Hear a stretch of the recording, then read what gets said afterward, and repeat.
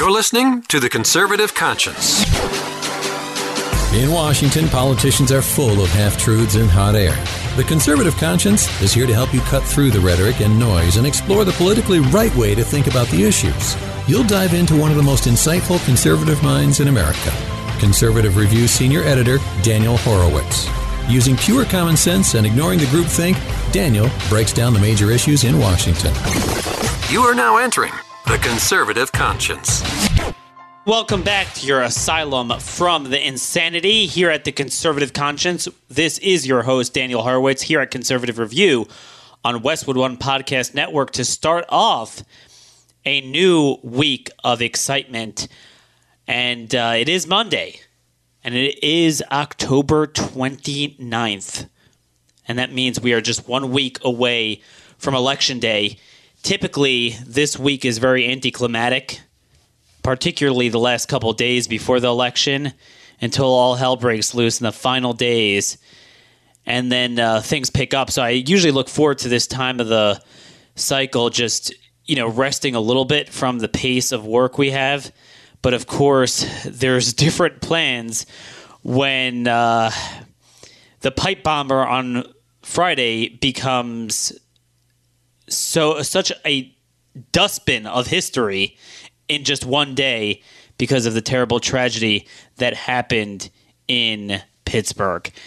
I am really tired, not because I didn't sleep on my beautiful purple mattress that you should all have and go to purple.com. I slept well on it, but because I was up really late last night traveling. So last night, I was traveling back from New York City, where I actually attended a really meaningful ceremony, really meaningful celebration, the 80th anniversary of a synagogue that was founded in 1938 by German Jews that were fleeing Kristallnacht right before the Holocaust. Obviously, many Jews came from Germany in the 1850s before the Civil War. Others came from farther east in Europe in the 1880s, 1890s, and then all the way through 1920. And these were those who escaped literally at the skin of their teeth right before the hell and the doom of Hitler and the Nazis. And, typically, I don't bring my faith much into my politics other than to speak about generally shared biblical values, and we talk about the Bible sometimes. We talk about values. But today I'm not just going to speak as an American and a conservative constitutionalist, but I'm going to speak about my Jewish faith to tie into just what's going on and the parts that shouldn't be political, the parts that are unfortunately becoming political but still shouldn't be political, and then the parts that inevitably are political and policy-driven that we always want to discuss in a rational and respectful way, the policy solutions that are rooted in truth. So, this ceremony just really, it gripped me in many ways because obviously, I was thinking about all those Jews throughout the world, even today, that are in dire straits, particularly those in places like France that can't practice their religion openly, but they now have places to go. And obviously you got the state of Israel, they have where to go there. And back in those days, there really weren't too many places to go. And America was really the only asylum for Jews. And as we've spoken about, contrasting the bogus asylum and the invasion we're seeing, that's really what asylum was created for. Persecuted religious or ethnic minorities that were fleeing tyranny at the hands of a majority or a government. That's why we had asylum, and that's where it worked for us. And one other important factor here, this synagogue celebrating its 80th anniversary, why was I there? My brother is a rabbi, and he is the pastor of this synagogue, and he was being honored for the first time there in conjunction with this 80th anniversary. So, I couldn't miss this event, obviously, and, this was planned for a long time. Got back very late last night. But I've been doing a lot of thinking about what's been going on. And one other piece of information that's just interesting on a personal level is that my parents spent a good amount of time. They lived in the 70s before they moved to Maryland, where I was born. They lived in Squirrel Hill, that neighborhood in Pittsburgh, right around that area. And my aunt and my cousins are still living there. I'll get to that in a minute. So obviously, this really hits home, this attack. And as I've always said when these things happen, there should be nothing political about genocide. Obviously, you could get to a policy angle. What's redressable? What do you do in the future? But right off the bat, when evil is perpetrated, whether it's in a church in South Carolina, the church in Texas from 2 years ago, or in this case, the synagogue in Pittsburgh, there's only one person to blame, and that's the perpetrator, or anyone else who's gleeful about people getting killed in the attack. And that's an awfully small number of people. Okay, that really is a small number of people. And all of us, in that regard, should be on the same side. There should be nothing divisive about that. And yet, unfortunately, we live in a time, it was once obvious that you had this demarcation between the sections in a newspaper. You had sports, you had politics, you had weather classified. Now it's all politics. There's nothing, whether it's a weather event, whether it's sports, there's nothing that is not politicized, and that includes tragedies.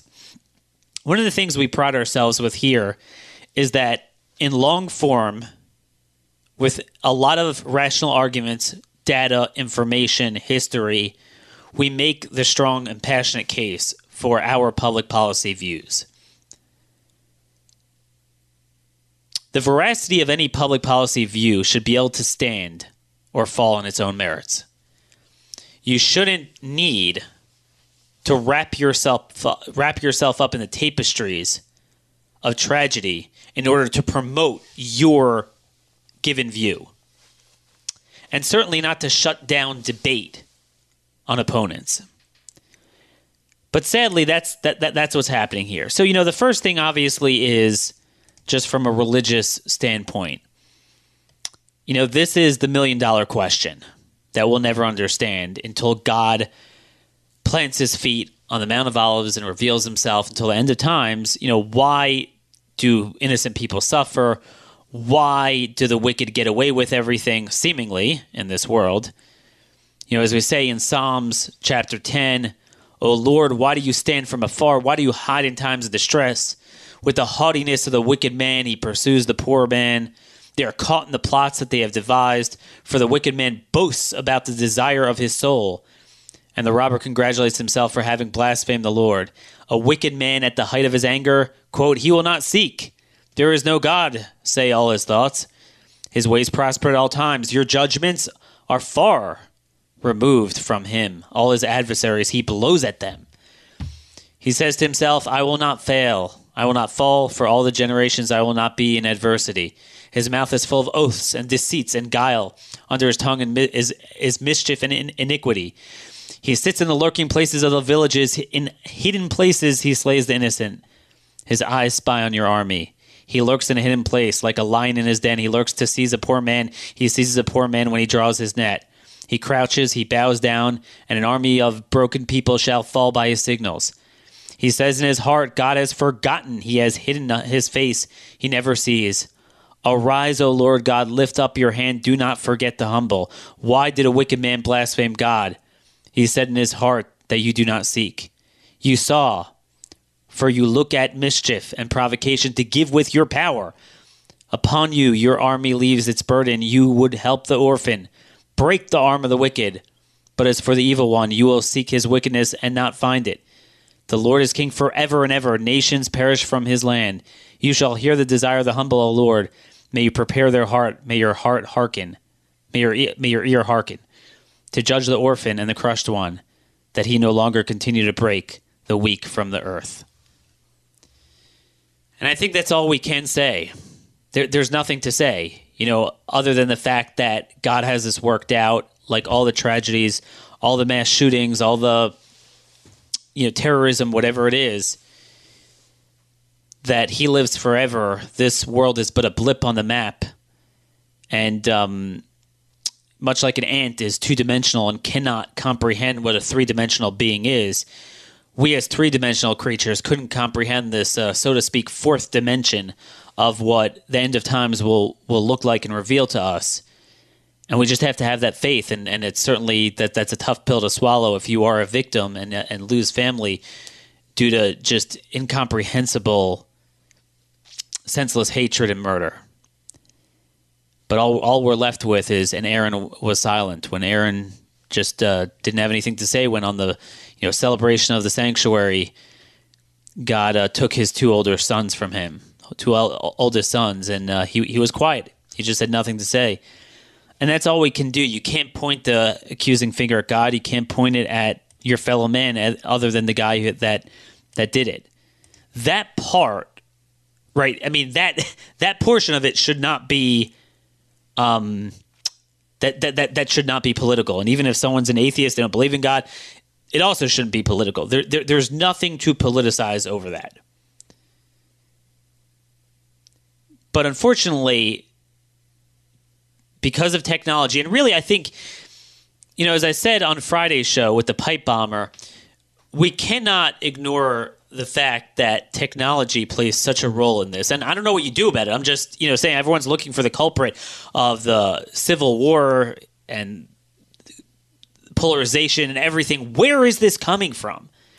I think it's pretty obvious. It's technology, that you're always in each other's face. One day's news cycle is like 6 months worth of saturation of news from yesteryear. There's endless forums for people just to kind of spew stuff, and endless ways people who are already predispositioned to go insane to stoke their insanity. I don't know what you do about that. I mean, that's in general a problem, but we can't uninvent this stuff at this point. So we'll discuss about what we do and what we don't do. But I'm a big solutions guy. I'm always thinking of what do we do? What do we do? A lot of people always email, what do we do about this? Strategy, policy. We have to recognize there are certain things, and this is the $1 million question of the world: the wicked prospering and the good being afflicted. That is, there is no solution. It's we have to wait until the end of times for that. We don't live in a utopia on this land. This is not the Garden of Eden. But what we can do is pursue truth and justice. And, just to get a sense of what's coming, from this great divide in the country, I'll just, kind of play it out on a personal level. So you see where we're already seeing this, and we're going to continue to see this all week because they're not going to let this go. So my aunt, who obviously lives literally a half a block away, and it's actually the guy who is going to do that circumcision service goes to her synagogue. It's about a mile away. That's an Orthodox synagogue, obviously. My family's in the biblical tradition. This was a conservative synagogue, which doesn't mean politically conservative. It got its origin because Reform broke away during the Enlightenment in Central Europe, 1700s, 1600s.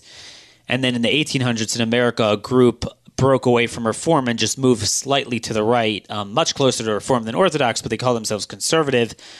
And recent times, they've kind of morphed. It's very hard to tell a difference between conservative and Reform, although it depends on the location and the city and the community. But anyway, the guy who was going to perform the service was an Orthodox guy, and he comes running in and he tells them all about it because they didn't know. Ironically, the traditional Jews don't do any social media, any computers on Saturday, so they wouldn't have even known, unless at that point it could be they heard all the sirens. But the guy just told them everything because I think it was scheduled a few hours later, and it could be he was walking there and he just he couldn't get there, and then he found the cops and that was it, and he turned back. So that's how close it was to my aunt. So she has a first cousin who is also my mother's first cousin. This is my mother's sister, living there in Squirrel Hill. And, this guy, his name is Jay, calls up, I guess, to inquire how she's doing, heard about the thing, and then immediately starts launching into, this is Trump's fault. And, obviously the raw emotion of living in that community then and going through what happened that Saturday. Also, my aunt in general is just very paranoid. She never goes outside her home. And, she actually went to synagogue this Saturday. She's like, this is what happens the one time I go out, So she was, not in the mood of this. And she just unloaded on her cousin, just totally gave it to him.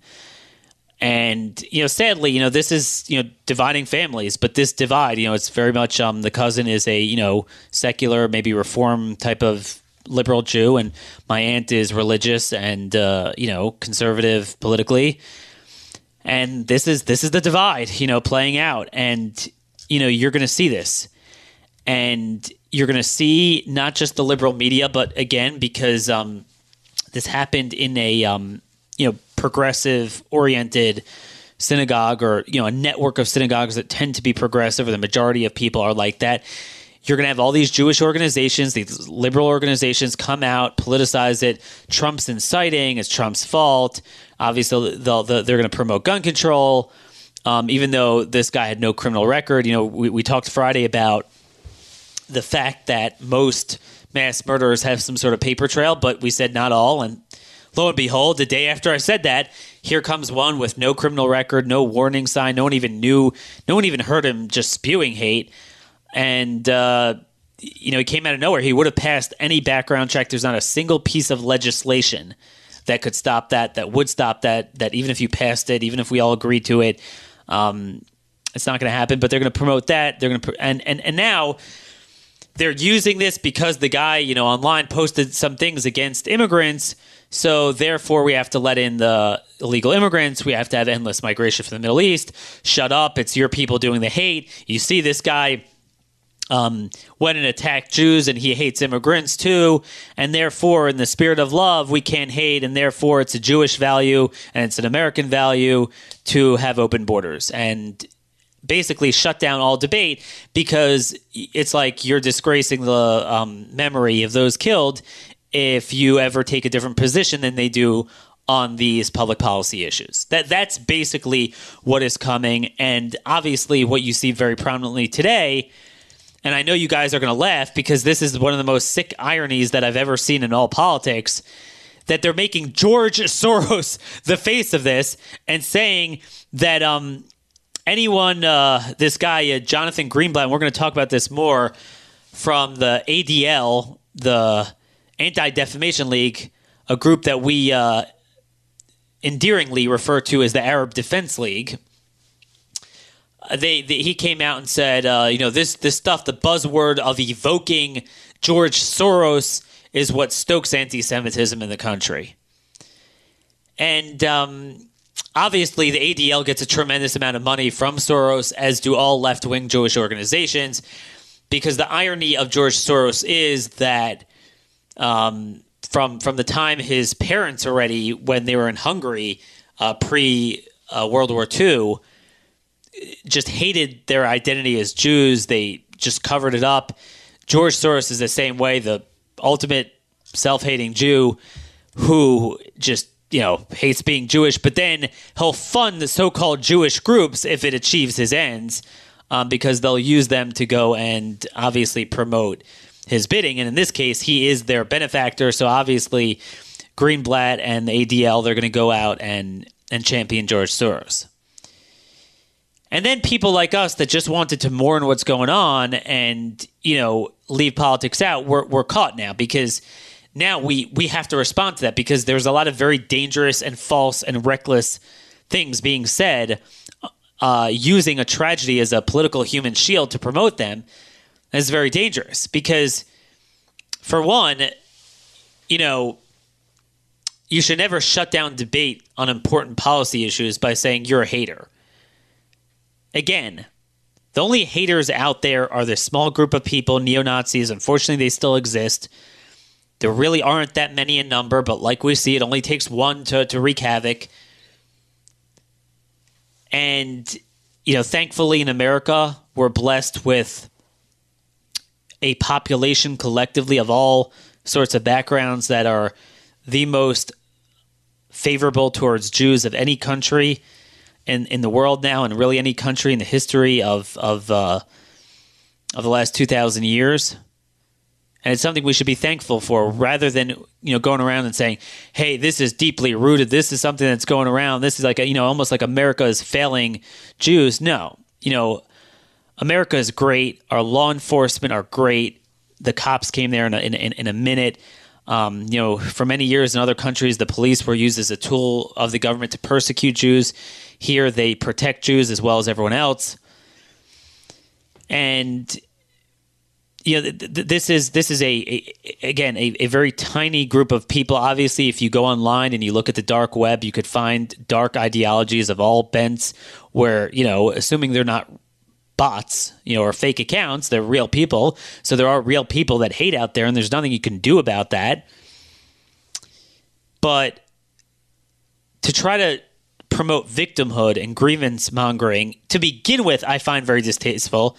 I detest identity politics. I detest victimhood, and I'm not going to use it, play the Jewish card either.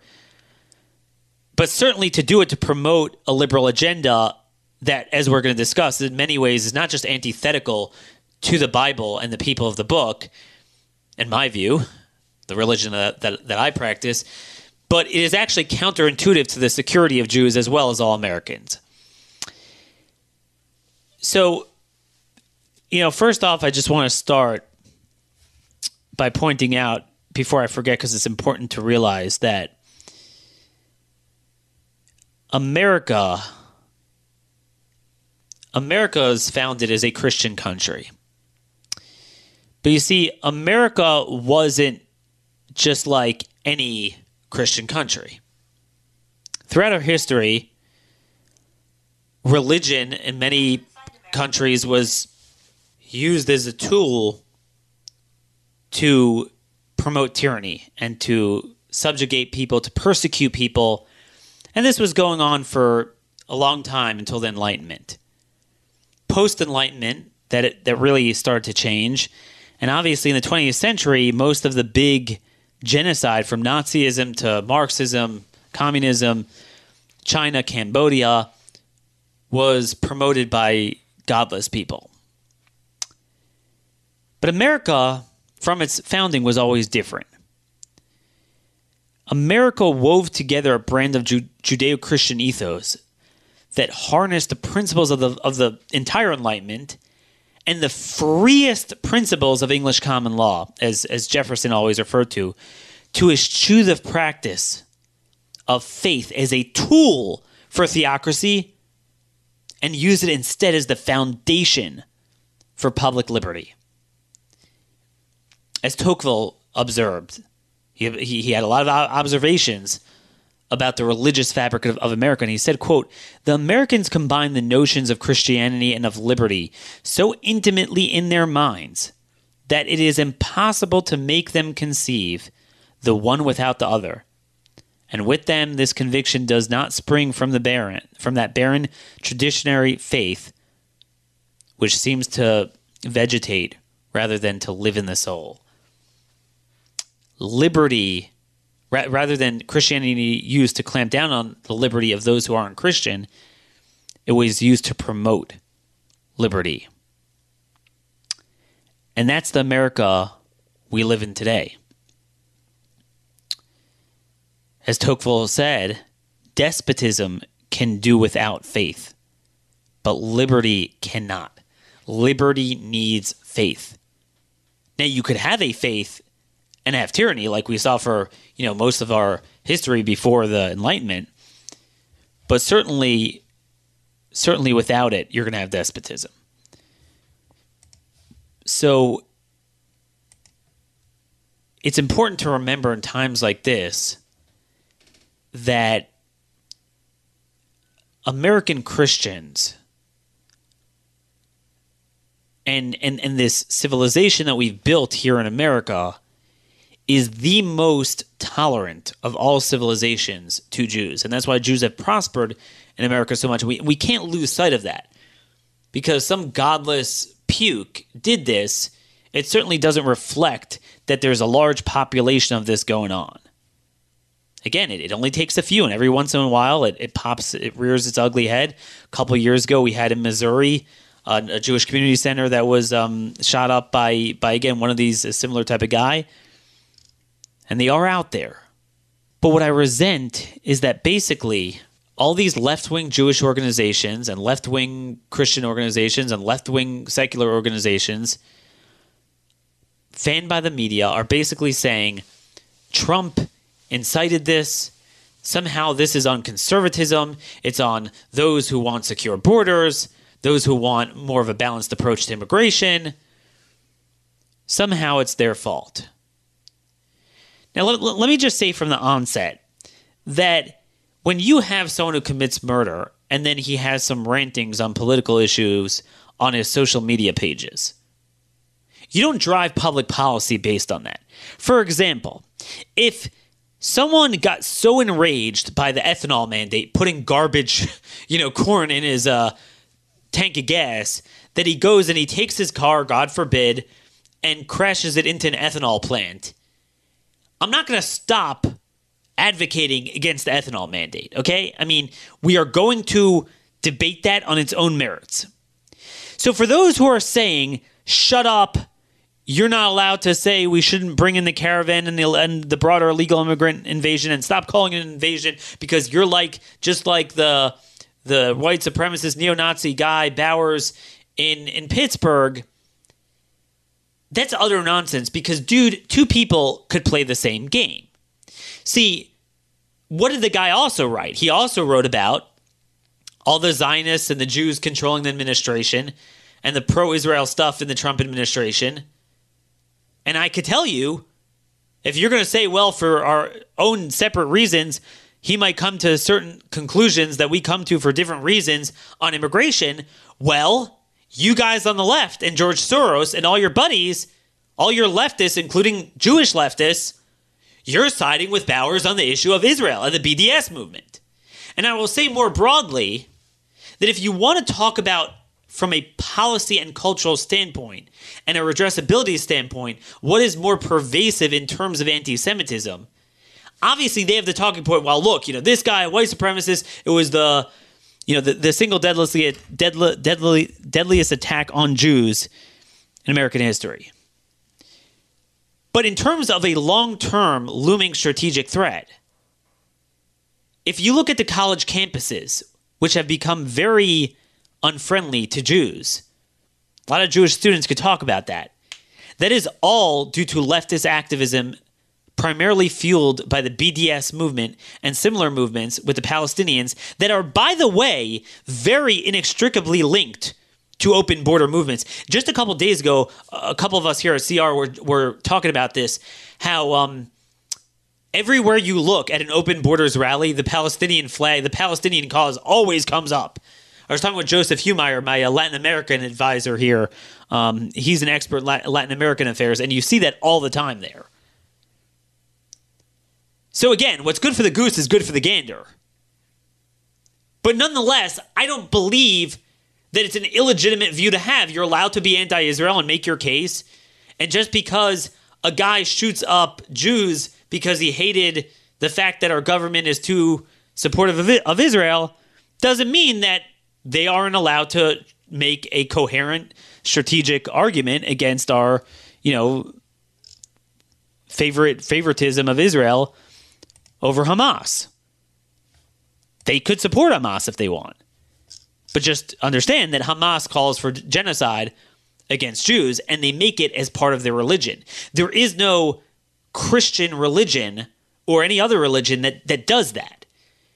Right? So don't blame this on whites and Christians and whatever. This is one isolated guy. I don't even know if he ever went to any church in his life. Because from a strategic standpoint, and again, I'm not dismissing this. I'm not saying I'm not concerned about neo-Nazis. But what I am saying is that from a strategic standpoint, from a redressability standpoint, as a nation, we do everything we can. Nobody condones them. Everyone will do everything to the extent of the law within the confines of the Constitution to monitor them and clamp down on them.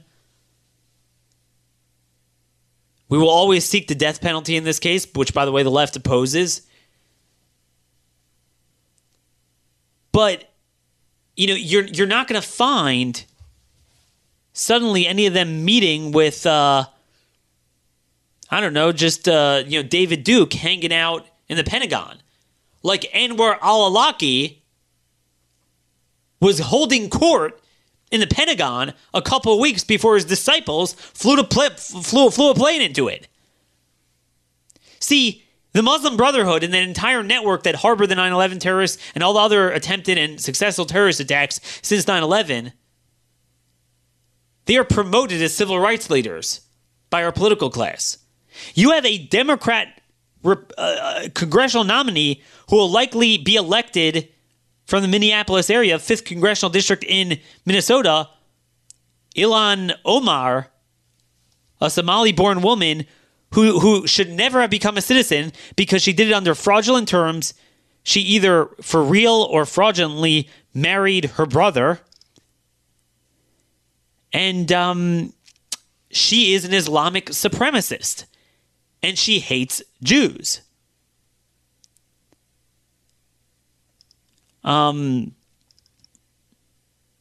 Israel has hypnotized the world. May Allah awaken the people and help them see the evil doings of Israel. That was a tweet of hers a while back. This woman's going to be elected. You want to talk about what is stoking, look, it's the same thing in Europe. Europe, for sure, you can't deny that there's plenty of neo-Nazis there. But at the end of the day, the predominant factor driving the last 10 years of insane, out-of-control anti-Semitism spreading like wildfire are people like this woman that's about to be elected to Congress. It's the Islamists, and it's the left that harbors them. And it's the right in America, the conservatives, who stand alone in being concerned about that. I want to know how many churches are there in the country, white supremacist churches, where they yell about anti-American slogans and Jews are descendants of apes. Because there's a hell of a lot of that going on in the mosques. Not all of them, but way too many. And mosques that are attended by very prominent Muslim civil rights leaders as well. But yet the Arab Defense League, the ADL, is never concerned about them. And I will go as far as to say that groups like that are having an awful good time. And I don't care, I will say that. They waited for something like this for years. They're in seventh heaven with this. They don't give a damn about people getting killed because you don't hear it on any other issue. If this would be an Islamic immigrant doing this, which that is a big looming threat I'm going to get to in a minute, not only would they ignore it, they would actually sing Kumbaya and viciously tamp down anyone who questions our policies on immigration. They only care because here it fits their narrative. Because and this runs as deep as the freaking Holocaust Museum in D.C., where they have successfully embedded in the tissue of the culture this notion that Nazism is on the right. When the irony is, as someone who has lived their entire life in conservative circles professionally, there has been no home more welcoming to people like me than American conservatives, particularly Christians, Catholic, or any denomination of Protestants. And the reality is that the more conservative someone is, the more pro-Israel they are, to the point where you almost cannot win a primary, in a Republican primary for Congress, for president, certainly, if you're not pro-Israel. Whereas on the left, funded by George Soros and all these people and all these groups, even the mainstream Democrats now, you have to be pro-Hamas and pro-Muslim Brotherhood. So don't lecture us about who is stoking anti-Semitism here, because, I do agree Trump is at fault in one way. I would say at fault, he's the cause. See, the Trump administration has become such a collection of philo-Semites, from Vice President Mike Pence, from his early days in the House. He was one of the pioneers of pro-Israel conservatism. John Bolton, Mike Pompeo, Nikki Haley. That this guy was so enraged by it, and he wrote about it. And he hated the Trump administration because of it.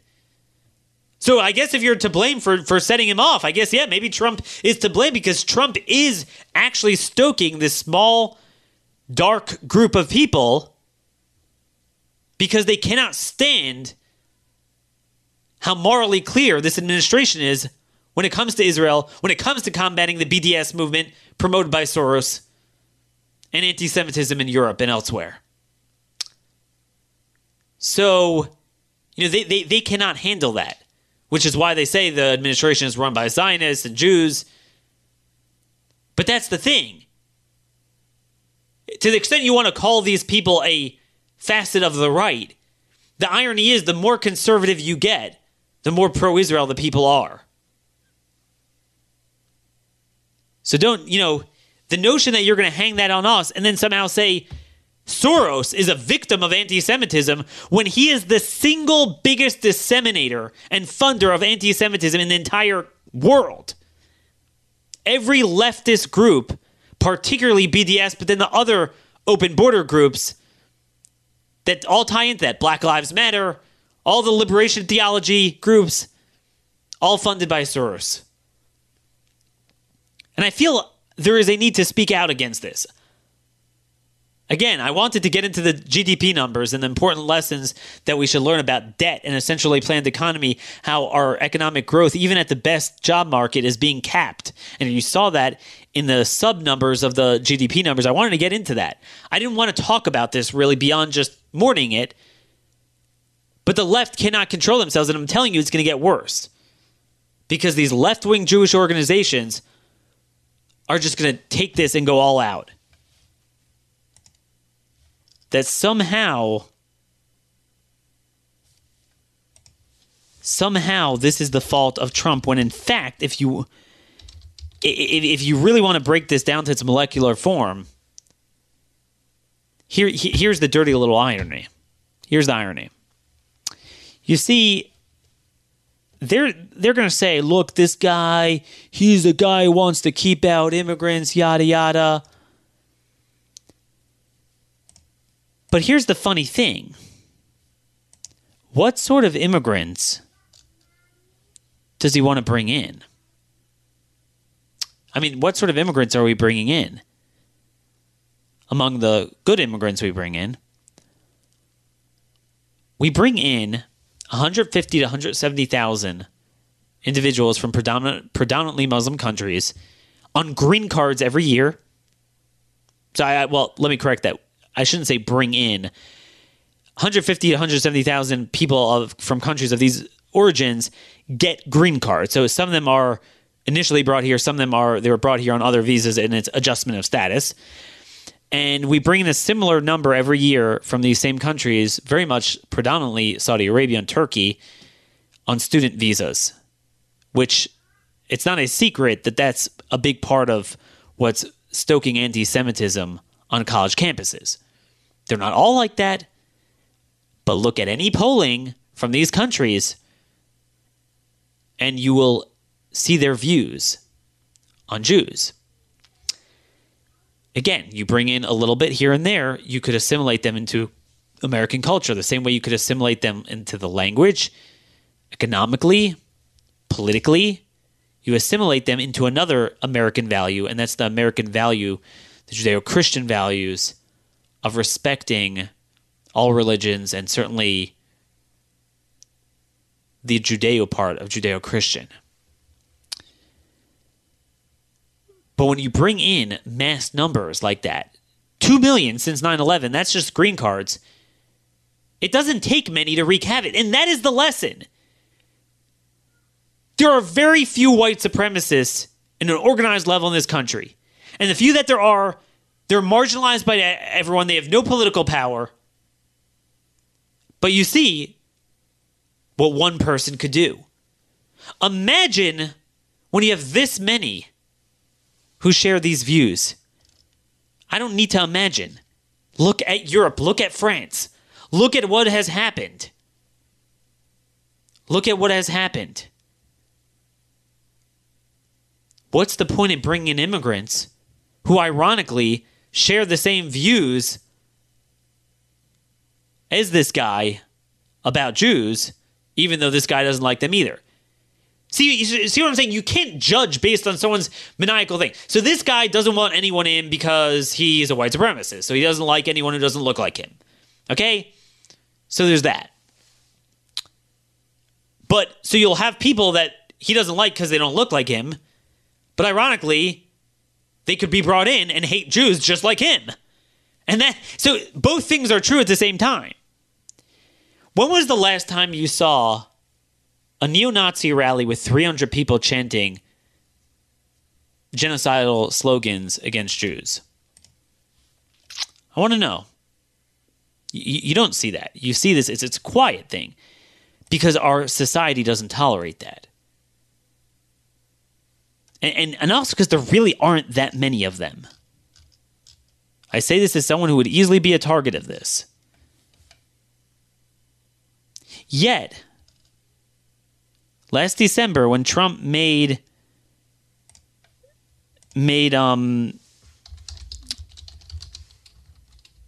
I guess as I'm trying to figure out if this was the decision or he actually did. I guess this was the time he made the decision to move the embassy. There was a big, I don't want to call it, yeah, I mean, I guess it was a rally. And there were several hundred by what I could see. Looks like predominantly Muslim immigrants, maybe some were converts, but, mainly Muslim immigrants, recent arrivals from the massive, massive, massive New York. And speaking of New York, when I was just passing through there, you see the Arabic everywhere. Massive Muslim immigrant community. And they were protesting against the move of the Israeli embassy. Now, again, I mean, you're in this country, you have the right to say you don't like Trump's decision. Fine. But I will tell you that, and we'll link to this in show notes, they were chanting Intifada. Okay? With spirit and blood will redeem Al-Aqsa. And they were referencing, where is this? I'm just looking at where this is. They were referencing, I'm just reading, this is from Algemeener, and this is a Jewish publication, so I'm saying the media refused to cover this. They will not talk about it. Could you imagine if you had hundreds of white supremacists shouting, death to the Jews, or invoking some sort of pogrom in Europe against the Jews? So in this case, I'm just reading the article, protesters clad in keffiyehs and waving Palestinian flags can be seen shouting in Arabic, Khaybar, Khaybar, O Jews, the army of Muhammad is returning. The slogan refers to a 7th century battle fought by the Islamic prophet Muhammad against Jewish tribes and is often invoked by Islamist terrorist groups, including Hamas and Hezbollah. We freaking have that on our shores. So, for years we've been seeing in Europe mass demonstrations whenever Israel kind of blows up in the news, and they're like, man, boy, are we happy we don't have this on our shores. Well, since then we brought it to our shores. It's not as bad as Europe, but it's growing. And again, there's a lag effect. What do you think is going to happen when more and more as these people feel more and more comfortable in the country to start doing this stuff? But yet we don't hear a word from the media, a word from the Democrats, a word from these Jewish organizations, and instead they coddle and exalt their leadership.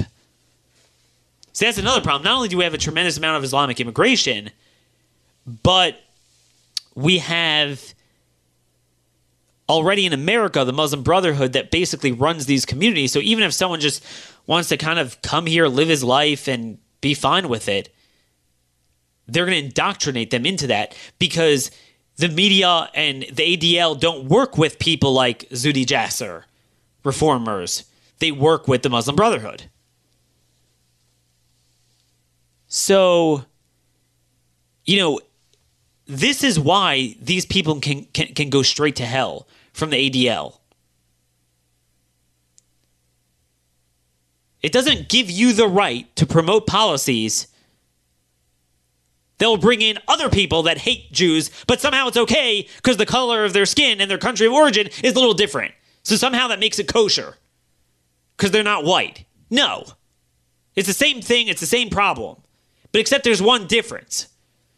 See, most white supremacists, unfortunately, they're already here. They're Americans. There's no way you can't deport. You can't, until they act violently, you can't apprehend them because there is freedom of speech, and certainly we want to keep it that way. There's no law against hating Jews, hating whites, hating blacks, hating Hispanics, hating anyone, and certainly we don't want one to be implemented. As tough of a pill as freedom of speech is to swallow. We certainly don't want that. But I'll tell you what we can do. There is no right to immigrate. And I say this all the time. If you had countries that had massive, widespread sentiment of beliefs about Jews that, is a throwback to the blood libels, the Jews control the world stuff, that type of nonsense. Should we import that? Should we let them in? You had countries that had an overwhelming amount of white supremacists, hated Jews, hated whatever, blacks, other people. Should we bring them in? And the answer is absolutely not. I think we should only bring in people who share our shared values. And that's obvious.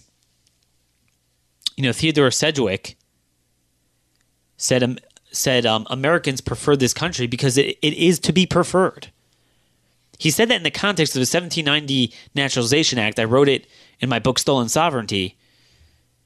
And he warned about mass migration. He said, look, America is the best place, and we know the world kind of sucks, which is why we got away from it. Immigration's okay, but you got to be careful with it. How much? Because if you bring in too much too quickly, well, you're bringing in everything you got away from. And it's kind of what we talked about on Friday when, I have an article out, and we'll link to again today, that we brought in so much from Central America that ironically we're bringing in the very violence and the very elements of MS-13 and others that supposedly some of these people are fleeing, and they're really not because violence is down and migration is up, but that's a different story we'll get into later this week in more detail. But my point here is, when it comes to violence and asylum, we're bringing the persecution and the persecutors to the asylum, and not only are we harming Americans, we're harming the illegal immigrants too, particularly because they have to live in those neighborhoods. Where's your compassion, your love? Oh, this guy is exclusive. We need to go the opposite and be loving. Well, where's the love of loving the haters? And it's the same thing with Islamic supremacism. If someone has on their social media, or they come from areas where in large numbers they believe in this garbage of Islamic supremacism, just like white supremacism, we should not let it into our country. We should not let white supremacists into our country either. But again, very few of them are seeking entry, and most of the ones we have, they're, obviously already American, so there's little we can do about that until we get to our final point. We'll talk about redressability and what we should do about this. But I just want that to be clear here.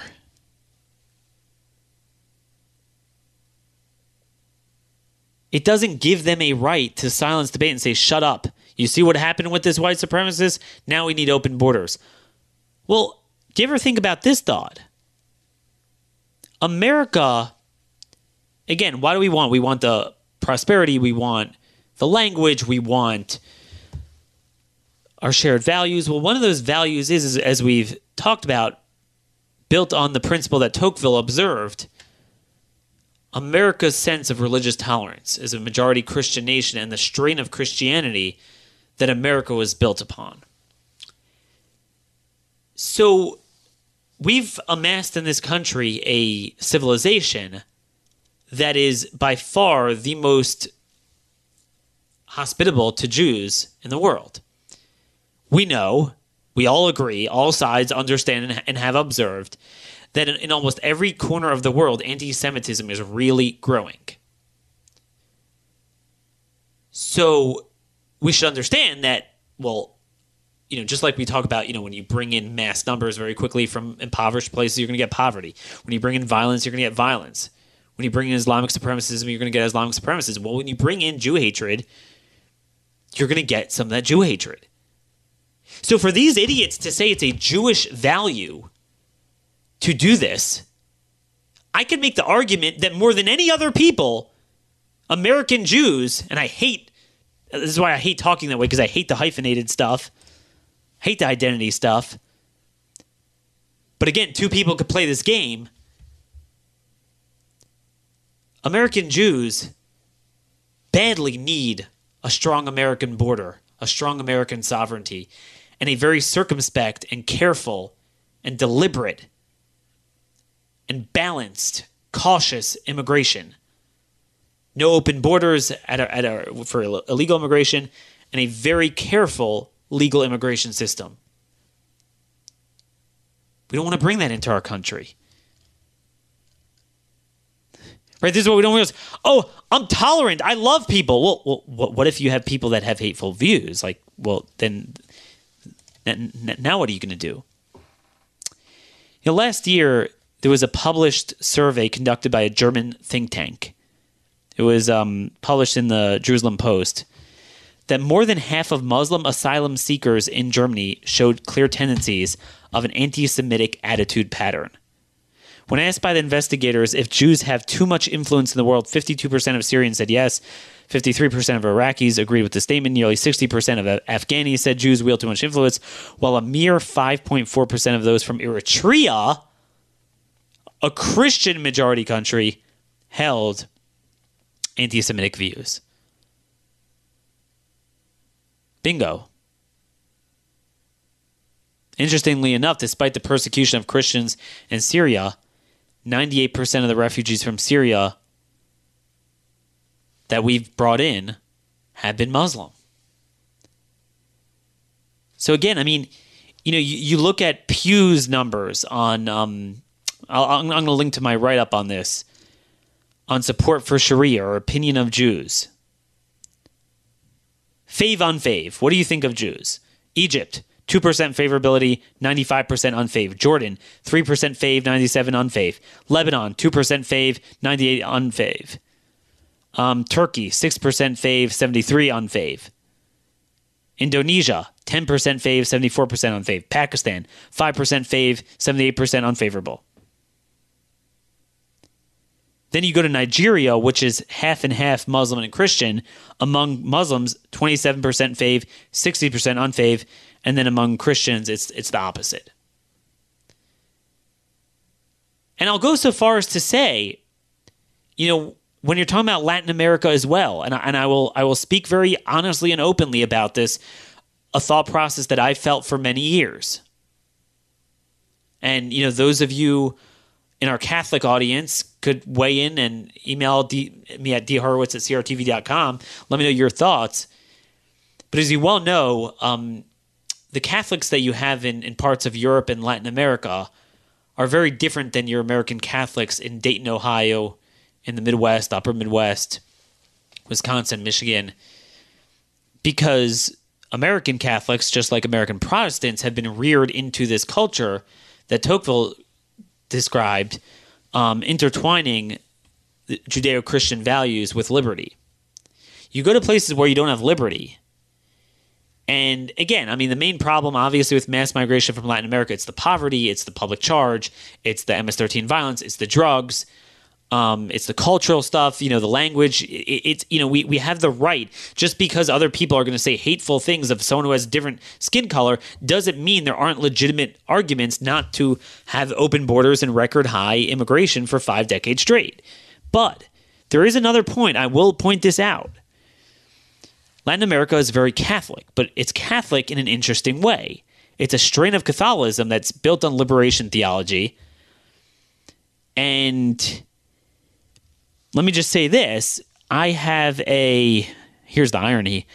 I have a brother-in-law, my wife's brother-in-law, who from the East Coast, but he moved to one of the border counties in Texas because, ironically, he was an ICE, a lawyer for ICE, and then he became he was promoted to an immigration judge.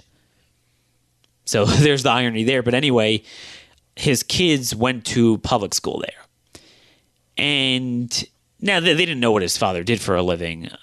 What my nieces and nephews, what their father does for a living, but there were a number of the kids there. So, most of the school is Hispanic, mainly Mexican, and, some, obviously a mix of illegal and legal. There's no way of knowing. But there were several that went up to them and started with this crap of, you guys are Jews. Jews killed Jesus or Jesus, whatever they said. And I'll tell you, that's the type of stuff that they were never exposed to being around almost anyone else. Again, you have to understand that in a lot of third world countries, a throwback to this kind of dark ages mindset, just like a lot of them are in the dark on, combating diseases and healthcare and whatever it is, they're also in the dark on enlightenment. And this whole kind of like suspicious conspiracy theory stuff about Jews, certainly it's in the Islamic world, but even parts of the world that aren't Islamic. And that's why, if we've amassed the best combination of a civilization in America that is so good for the Jewish people, as well as everyone else, we really got to be very careful about trying to purposely, fundamentally transform that with just added control above normal immigration levels. Got to be very careful. These are important things to say. But again, back to the redressability of immigration. The one time that you actually had an opportunity to get rid of a Nazi who was an immigrant, the media won't talk about this, but the big Jew hater, like Trump, a big Jew hater, he hates Jews so much. He has all the philo-Semites in his administration. And look, you know how I feel about Jared and Ivanka. I can't stand their politics. But be it as it may, that's besides the point. At the end of the day, they are Jewish, and what strain of Judaism they practice is not my business, and I don't care. It's not my strain of it, obviously, of biblical Judaism. But, Ivanka, in her mind, thought she was converting into that.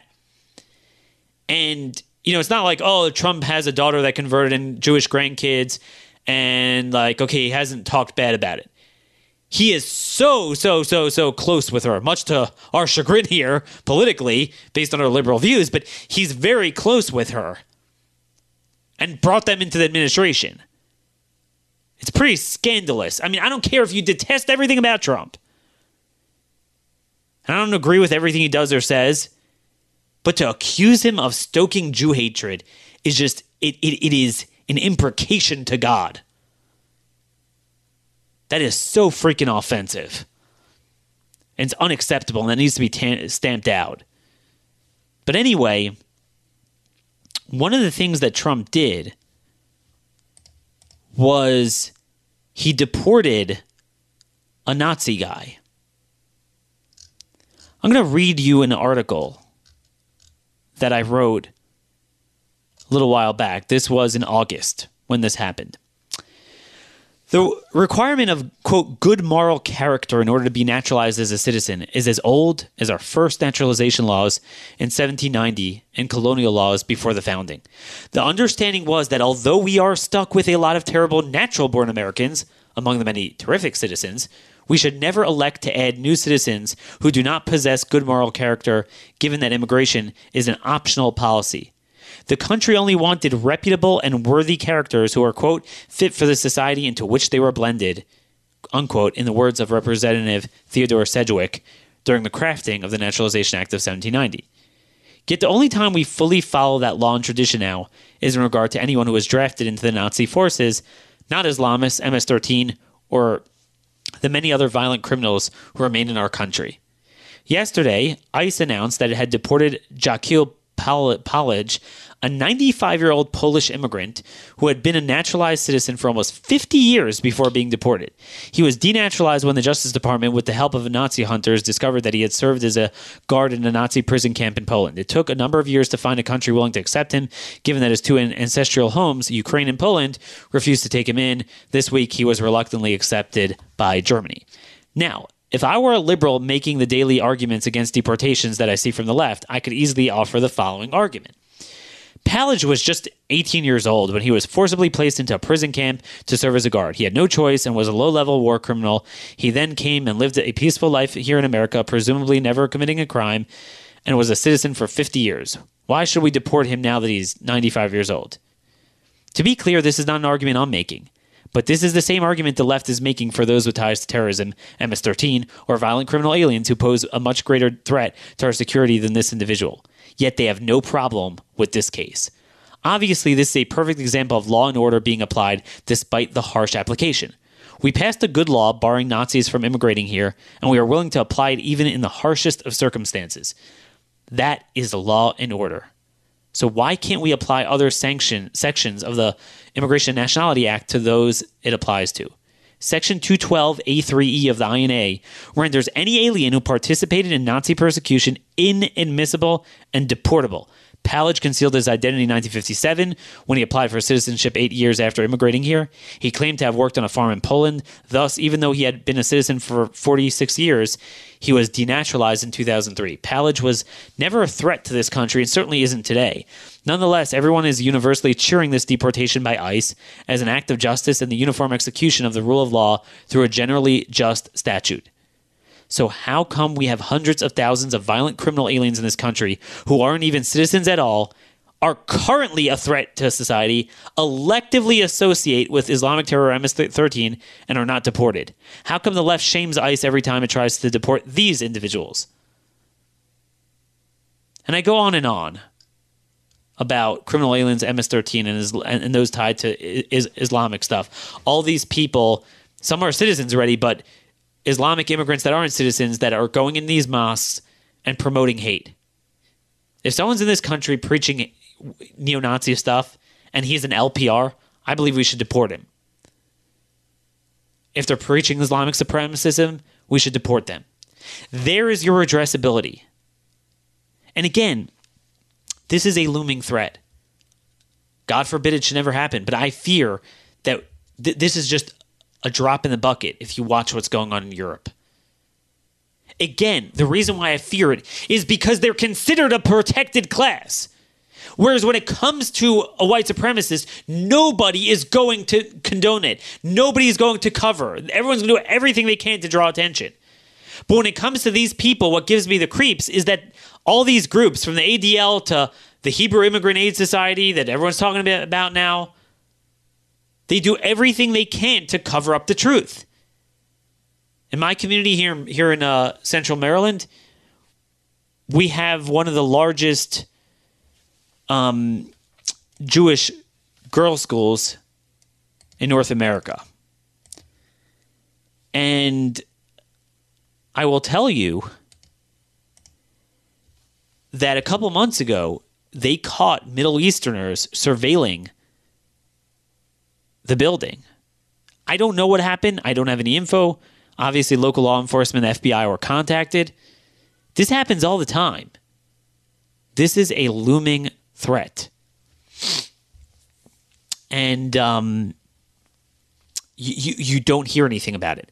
That's why I say these people are dancing on the graves of the dead from these left-wing political organizations. You saw this, progressive rabbis come out with statements saying Trump is the cause. Do you know who funded that? It's funded by Alex Soros, George Soros' son, who is doing more than anyone to foment anti-Semitism. Someone's got to call these people out. When you don't care when this happens, when this is perpetrated by other groups, when 2 weeks ago a Muslim immigrant cab driver was filmed beating a elderly Jew in New York City, and the media just didn't care, that's a problem. And again, we didn't have to let that guy in the country. This Bowers guy, unfortunately, I don't know how long his family's been here, but obviously he was born here. So that's the immigration angle, and we're going to continue talking about that. But I just briefly want to move on to guns and security. This is a problem, obviously, a looming threat for all churches and synagogues. Because churches and synagogues, you're going to have white supremacists, you're going to have neo-Nazis, you're going to have Islamic supremacists, you're going to have people who hate religions. It is a big target. So this is, now, you are never, ever, ever going to stop people like this. No background check would have stopped this guy. You're never going to take guns off the streets. All you're going to do is prevent good people from carrying guns. Now, in a state like Pennsylvania, good people could carry guns. It's a right to carry state. It's a shall issue state. So my cousin was telling me, so they go to, obviously, the Orthodox synagogue about a mile away, and my cousin carries. They carry there, and they have designated people who carry there. And again, I don't get the wrong impression from what I'm saying here. I'm just saying we can't stop something like this from getting off the ground. But the best we can do in these situations, there's two things we can do to deter it. And I want you to hear me out here. Again, as I start off the show, this is the question we have for God. We're not going to stop all of this. We cannot stop all of this. But to the extent we could ever deter something like this, as we said on our Friday show, if they have a criminal record, we need to really clamp down on that. There's actually three other things I want to say. One thing just very quickly is, notice how these little bastards always talk about the military-style weapons of the police, the militarization of our police. It's this talking point from liberals and libertarians. They're obsessed with that. Well, now you understand why they need to be prepared. See, what I always just admired about the cops is that, and this is not to take away from our soldiers, but in the military, you usually know, okay, you're headed in to this and that, and here's the mission. With cops on the streets, at any moment, you could be called. Something like this could just come up. And these guys were there in 60 seconds flat. It's something we should all cherish and celebrate amidst the horror. And you don't know what you're getting yourself into. It's not like you have intel and you plan a takedown of a Al-Qaeda cell or something, which is volatile enough in a situation. But here you really don't know what you're getting yourself into. They need the equipment. So that's number one. We need strong law enforcement. At a local level, it's the job of the local cops, but the local cops deserve the resources. But I will tell you, there's an entire movement, the whole BLM movement, funded by George Soros, is for clamping down on them. So that's number one.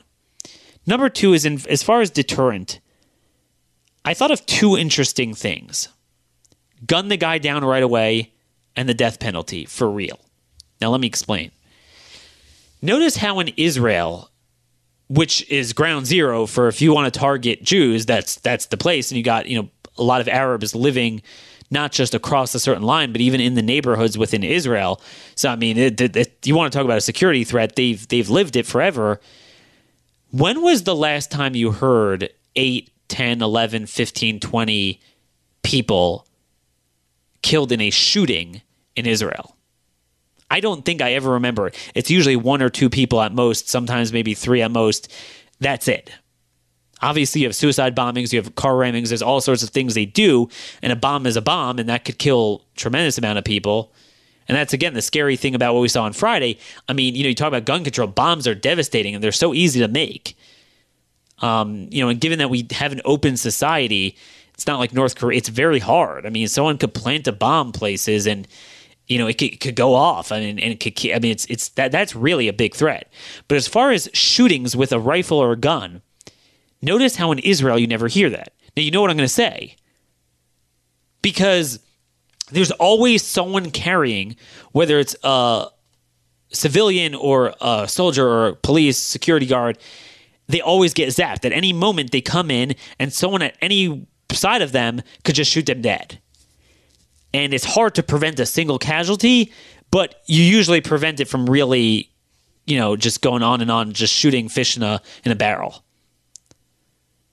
But what happens here when you have these gun-free zones or areas that they know you have a pacifist crowd, or they're not going to be carrying guns, they could sit and go and go and go and go. And you go, oh, well, we have to ensure he doesn't get a gun. There's no legislation that will ensure that. Even if you don't believe in the Second Amendment, even if you repeal it, practically you're not taking them out of the market at this point. Any bad guy who wants to get a gun is going to get them. And certainly the anti-carry laws, what a guy's going to say, gee, I want to commit mass murder, but gosh, how do I get my gun to the place where I want to commit the murder? I can't carry it. No, it's just the people that want to carry and can't do it aren't going to do it. So in a place like Pennsylvania, in where my cousin goes on Saturday, so he carries and he knows other people carrying. Again, and don't get the wrong idea. I'm just saying, I'm not trying to blame anyone here. I'm just saying, given that this was kind of a progressive type of synagogue, and it seems like a just devastating, very elderly crowd. There was really nobody there with a weapon that could come out from behind him or whatever. And that's the problem. So this is the discussion.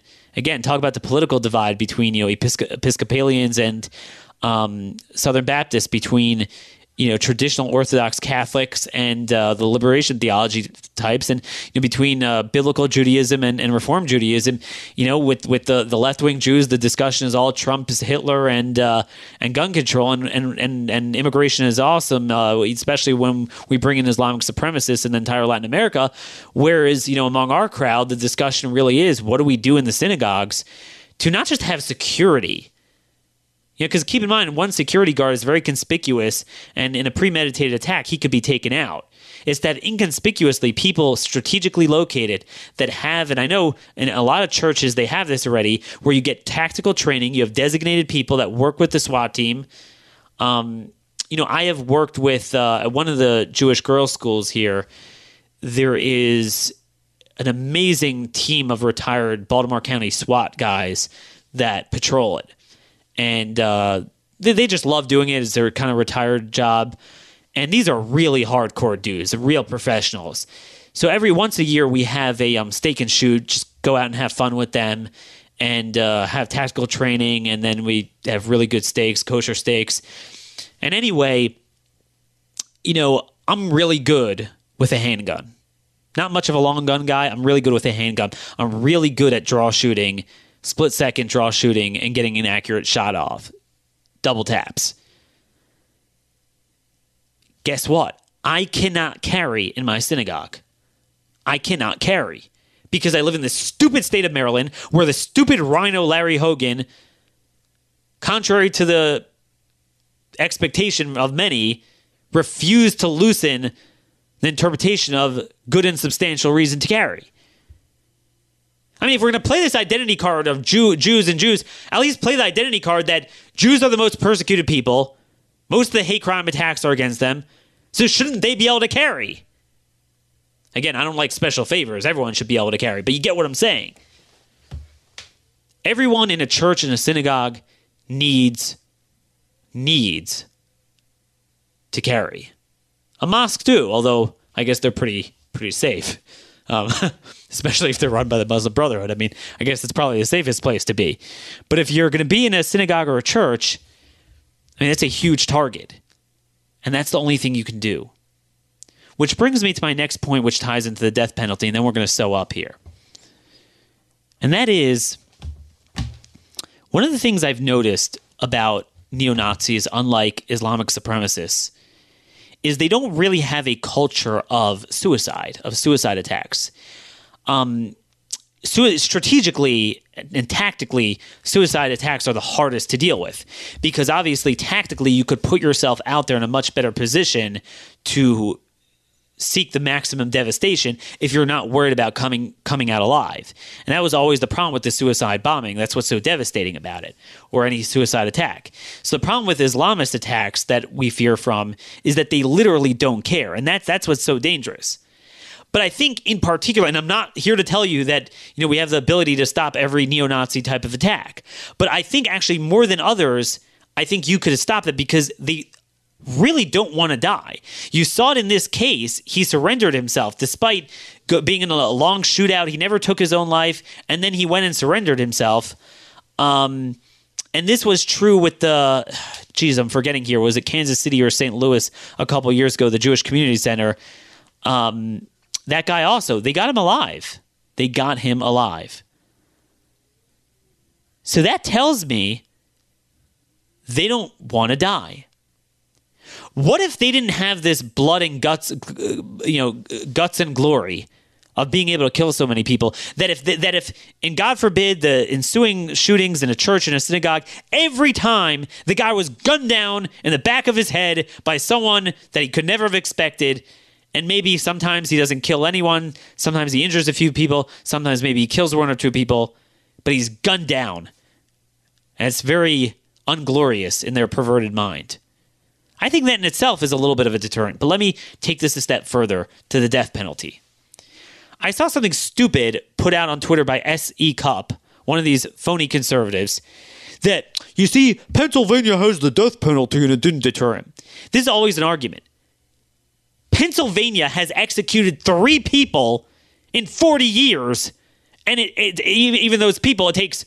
What? How long does it take? I mean, most death penalty cases I see, the few executions we have, and there's fewer and fewer every year, what I'm seeing is often you read the article like, and the murder was committed in 1988. I mean, it's no longer like 10 years, it's 20, 30 years it takes to kill him. So yes, we essentially have no deterrent. Come back to me when we implement the death penalty for every first-degree murder where the evidence is beyond not a reasonable shadow of doubt. Let's say beyond any shadow of a doubt. Let's have that threshold to cover ourselves there. And they are killed within 3 months, as our founders would have envisioned any due process. Come back to me, bozo, about a lack of deterrent. I'd like to see what crime and murder and mass shootings and terrorism looks like after that, particularly with people that don't necessarily want to die, because they don't think they're going to die. They don't think they're going to get shot, and they don't think, unless they kill a cop, but they don't think that they're going to get executed, because it doesn't happen. In the states that we have the death penalty, we don't really have it. We don't have it in a single state. No, Daniel, that's crazy. We can't implement that. Fine, well, that's a different argument. But you can't tell me, on the one hand, you don't believe in having a swift death penalty, but it doesn't work. Well, it doesn't work because we essentially don't have it.